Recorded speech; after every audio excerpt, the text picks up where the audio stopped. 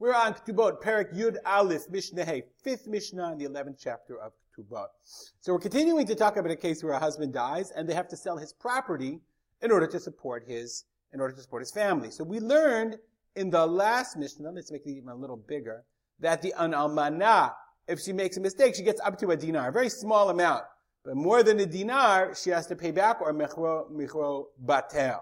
Here we go. Macha, if she's Ketubah was maneh, and she sold shabeh maneh b'dinar b'maneh, she was off by a dinar, a very small amount, mechra batel. That's gone, because we're dealing with the property that belongs to the Tomim. So now, interestingly, in the Mishnah, the halacha, or Jewish law, gives the dayanim, gives the Beit Din, the right and responsibility of selling property on her behalf.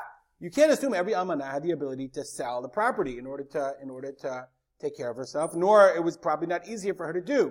So Beit Din could sell and could sell the property. Sometimes they sold it with what's called an igeret bikoret. We're going to see in this Mishnah, igeret bikoret. Bikoret means like a letter of bikoret, of evaluation. Hachrazah. Igeret bikoret was an announcement. They would announce to everybody, we're doing a public sale of the land, and that way everyone would come evaluate and then determine the real value of the property. Okay, so sometimes they would do igeret bikoret, and sometimes Beit Din would just sell it. Says the Mishnah, Shuma dayanim, if the evaluation of the dayanim, shepichatu shtut, ohosifu shtut, let's say, lefachot, they devalue the property a sixth, or they overvalue the property a sixth, michran batel, okay, michran batel, their sale is negated if we discover afterwards. Why? Because what is a sixth? I'm just going to show you the word here. Okay, that's called, shtut is called ona'ah. There's an isur of ona'at mamon. Okay, al tonu ish et achiv. Let's see if we can find the pasuk. If you're selling something to your fellow man, or konom yad amitecha, or you're buying something, al tonu ish et achiv. Do not do ona'ah. That's vayikra chaf yudalid. That's a halachic concept called, I'll just write it here, ona'at mamon. Right? Ona'ah means the usury or taking advantage. What's the amount to make something usury? That's a shtut. If you sell something or if somebody buys something for a sixth more than it's worth, the guy can come back and say, hey, you ripped me off, and Beit Din will justify it and say, you have to return mechro batel. So, if the dayanim, says the Tanakama, if the dayanim are off by a sixth, either they overcharge or they oversell for a sixth, mechro batel is like batel, like all ona'ah. Rabbi Shimon ben Gamliel says, whoa, mechran kayam.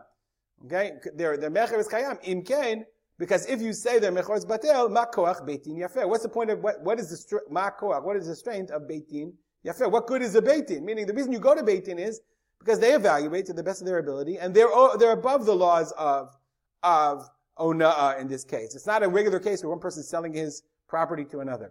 Aval imasu igeret bikoret, but in the case where they actually did a public declaration, they sent out a notice, igeret bikoret, an announcement that people will, so everybody's going to come and evaluate the land.